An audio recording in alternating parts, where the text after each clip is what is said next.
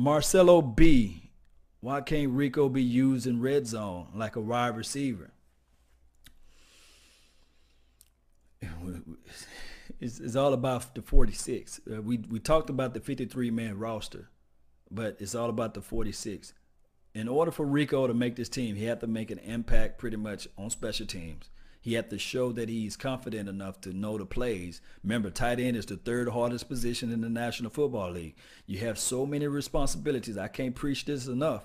You have to be able to you have to know the inline routes as well as the outside routes. You have to understand to make your proper adjustments. Remember, the tight end is the extension of the offensive line. So you have to play both sides of the field. You have to also, as a tight end, play the fullback positioning. So in the National Football League, every position is valuable. If we had 80-man rosters, or if it was like a college roster, we can hide Rico Gathers for years until he get his feet together, until he get his mind together.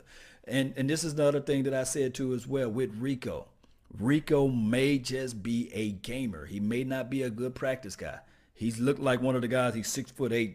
Michael Irvin called him Zeus for crying out loud. So maybe if Rico get out there and ball out and show everybody in the world that he can ball in preseason, maybe. But as far as practicing and learning his assignments, the last thing on earth that you want your tight end to do is whiff on a block and he folds your quarterback up like a pretzel. You don't want that from your tight end. So coming out of the gates, we do know that Schultz is a brilliant, smart guy. He is a student of the game coming out of Stanford. He knows the offense. He knows the plays already. We can say that, right? Because they played like a pro-style format in Stanford as far as him blocking.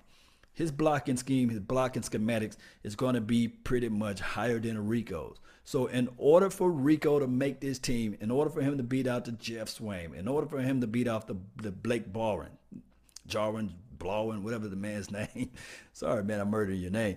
But he have to show up and show out, guys. That's just the bottom line. And then injury plays a fact too as well. So if he can stay healthy, then we can get things going. And I love that. I love this Rico debate because I can't wait to see this guy play. I can't wait to see training camp. I cannot wait to see this guy ball.